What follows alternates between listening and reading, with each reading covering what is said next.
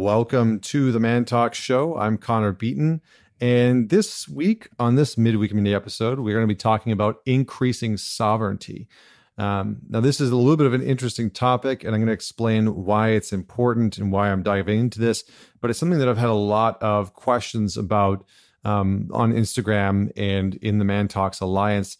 Inadvertently, no one's really directly asking about, how do I increase my sovereignty? But inadvertently, they are actually asking this exact question.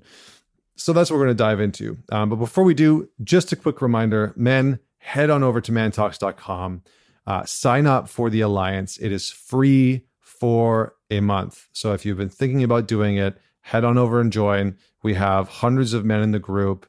We meet on a weekly basis. You get your own men's group that you get to be a part of that is member-led, and you get access to just incredible men from around the world. You get access to monthly challenges, monthly book club, resources that I bring in, everything from sex therapists to health coaches to fitness experts. So you name it. It's an awesome, awesome group. It's only $27 a month. It's phenomenal. And I would love for you to be a part of it. So when you do join, please send me a message so I can meet you. I would love to know a little bit about you. So please introduce yourself when you do join. And ladies, definitely, just subtly send it to your men, send it to the men in your life and encourage them to join, because it is an incredible resource that is helping hundreds of men in all aspects of their life from all walks of life. So, all right. With that said, let's dive into increasing sovereignty. So this has been a topic that I've wanted to cover for a while, because I have seen with the rise of mainstream media creating hyper amounts of polarization that more and more people are struggling to find a sense of individuality. They're struggling to find a sense of individual sovereignty in their life, because so much of their opinions and beliefs and their identity are outsourced to these large systems, right? To political systems, to religious systems, to media narratives, to movements, etc. And the individual can really get lost in that. And that's a very dangerous thing. We, in many ways, need the dichotomy between the individual's freedom and individual's beliefs and the collective beliefs and the collective freedoms. So we need to maintain a sense of sovereignty. And I'm going to define sovereignty. So here, it really means a sense of dominion or authority or ascendancy. And I love the word ascendancy, because really that is what we as human beings crave. It's one of our primary functions, in my opinion, is to ascend previous generations, to ascend previous human beings that have come before us, right? It's why you hear almost every parent saying, I want to leave my child with a better life than I've had. We want not only for us to ascend, but we want our offspring to ascend us. And so we need to live by example. So for all the parents out there, this sense of sovereignty is very important, because you're going to teach your child how to not only be individual and connected within the family system, but you're going to teach them how to evolve, how to grow, how to experience that sense of individuality. So sovereignty is a very important aspect in a time where we see a rise in a desire for people to sort of melt away into collective beliefs, right? To sort of melt away into the groupthink, as we've seen with a lot of the mainstream narratives that are coming up. And this sense of sovereignty is incredibly important for simple things like ending codependency, like working on the codependent or enmeshed attributes and habits that show up within your relationship or show up within your family system. So if you are someone that struggles with that, maybe you're a nice guy or a nice woman, or you struggle with codependency within your relationship or your family, increasing your level of sovereignty is going to be an access point for you to diminish and start to end that codependency. So there's 3 points that I want to leave you with about starting to increase this level of sovereignty. And I'll give you some examples of what each of them might look like. So if you have a pen and paper or you take notes from these episodes, please feel free to tag me on Instagram if you want to share them out. So here we go. So first and foremost is you need to end your emotional outsourcing. Now, what does that mean? In its basic form, emotional outsourcing is when we feel something and we expect somebody else to do something about it, or we label somebody else as being responsible for the emotion that we're feeling, right? So either way. So maybe anger comes up in your relationship and you expect your partner to make you feel better.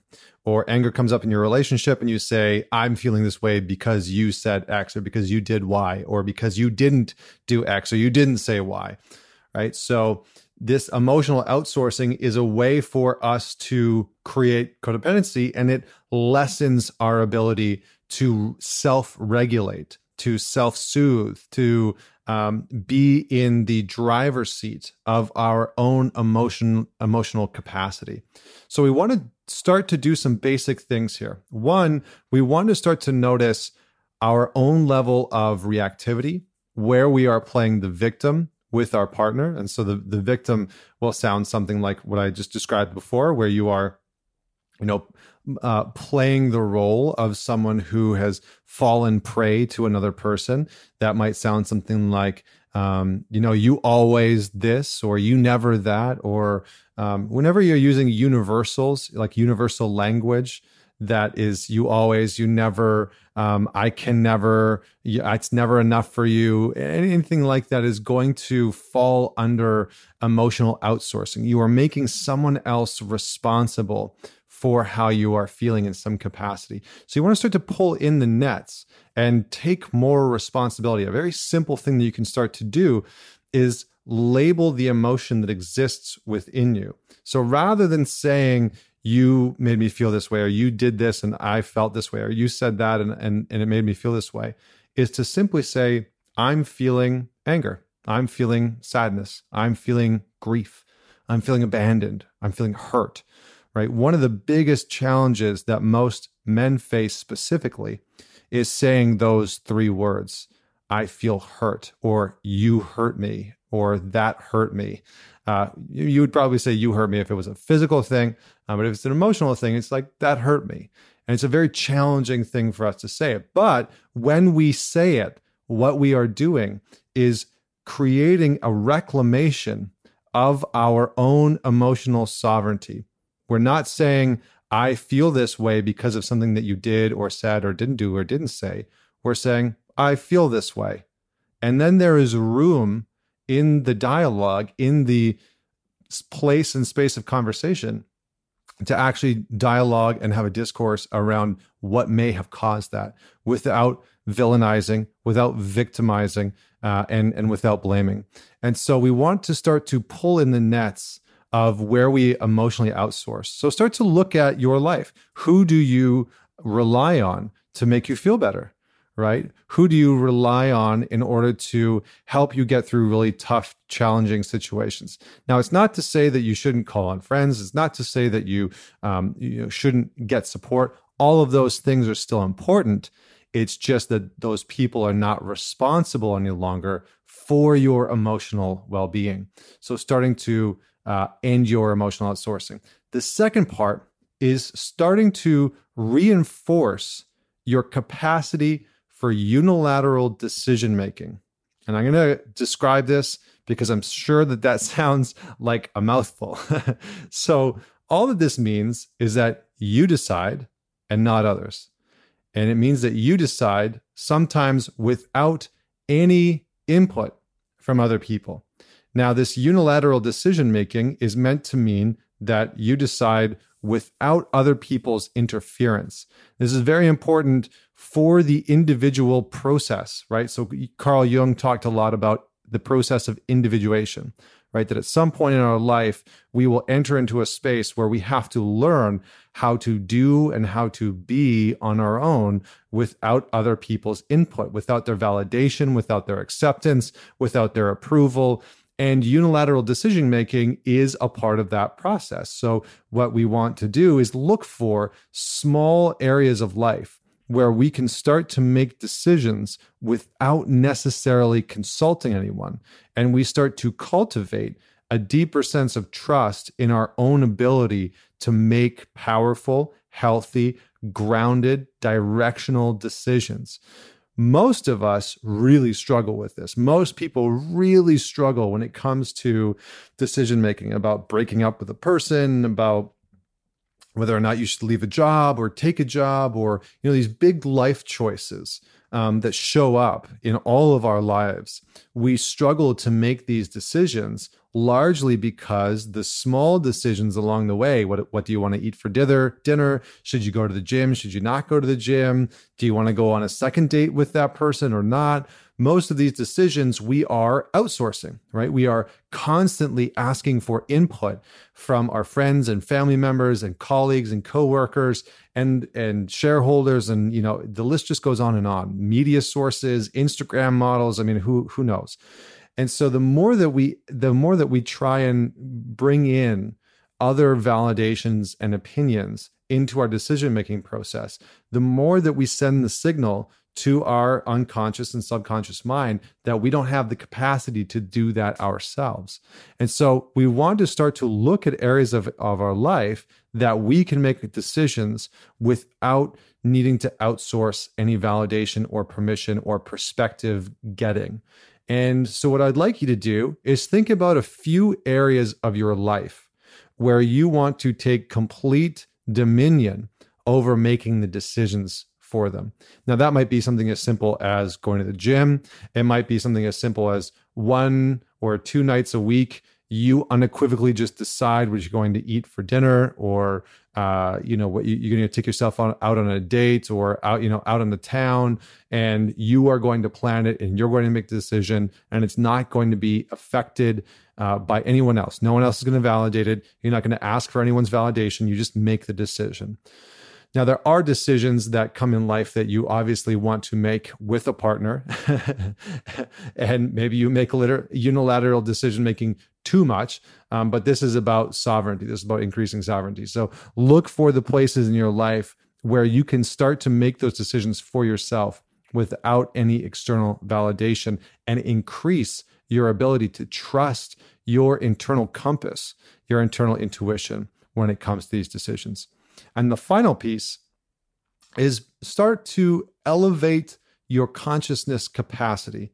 So your capacity to be in the seat of consciousness, to be in the seat of awareness, aware of your emotions, aware of your thoughts, aware of your breath, aware of your body, aware of the world around you, aware of another person's breath and body and movement and action and emotional state, right? So expand your consciousness, not just, most of us, and especially this is after working with thousands of men, I see this a lot.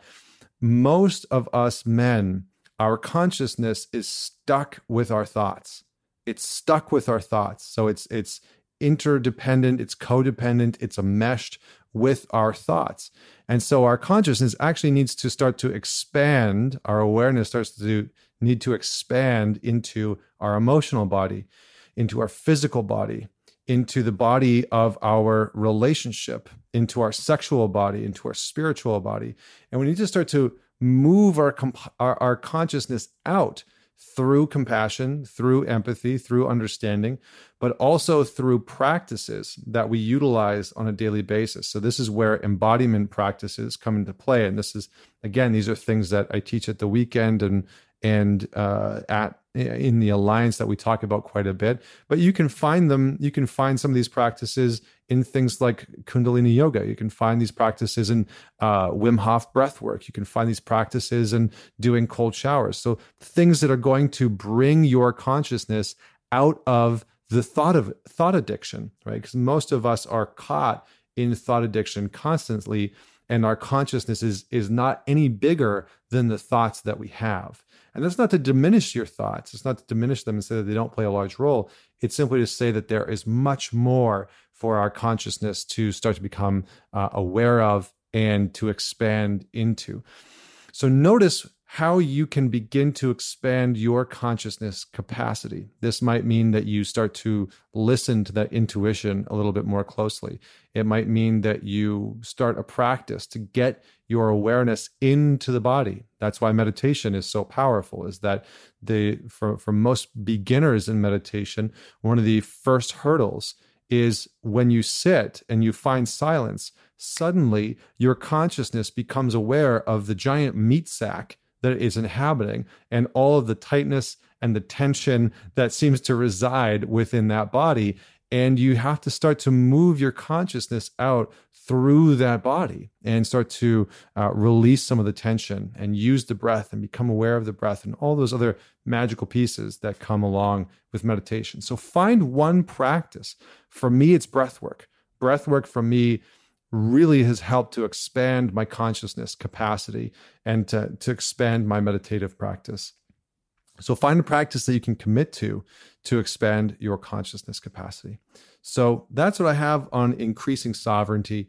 These practices, again, end your emotional outsourcing, reinforce your capacity for unilateral decision-making, and elevate your consciousness capacity. These take time, right? This is something that you will have to commit to.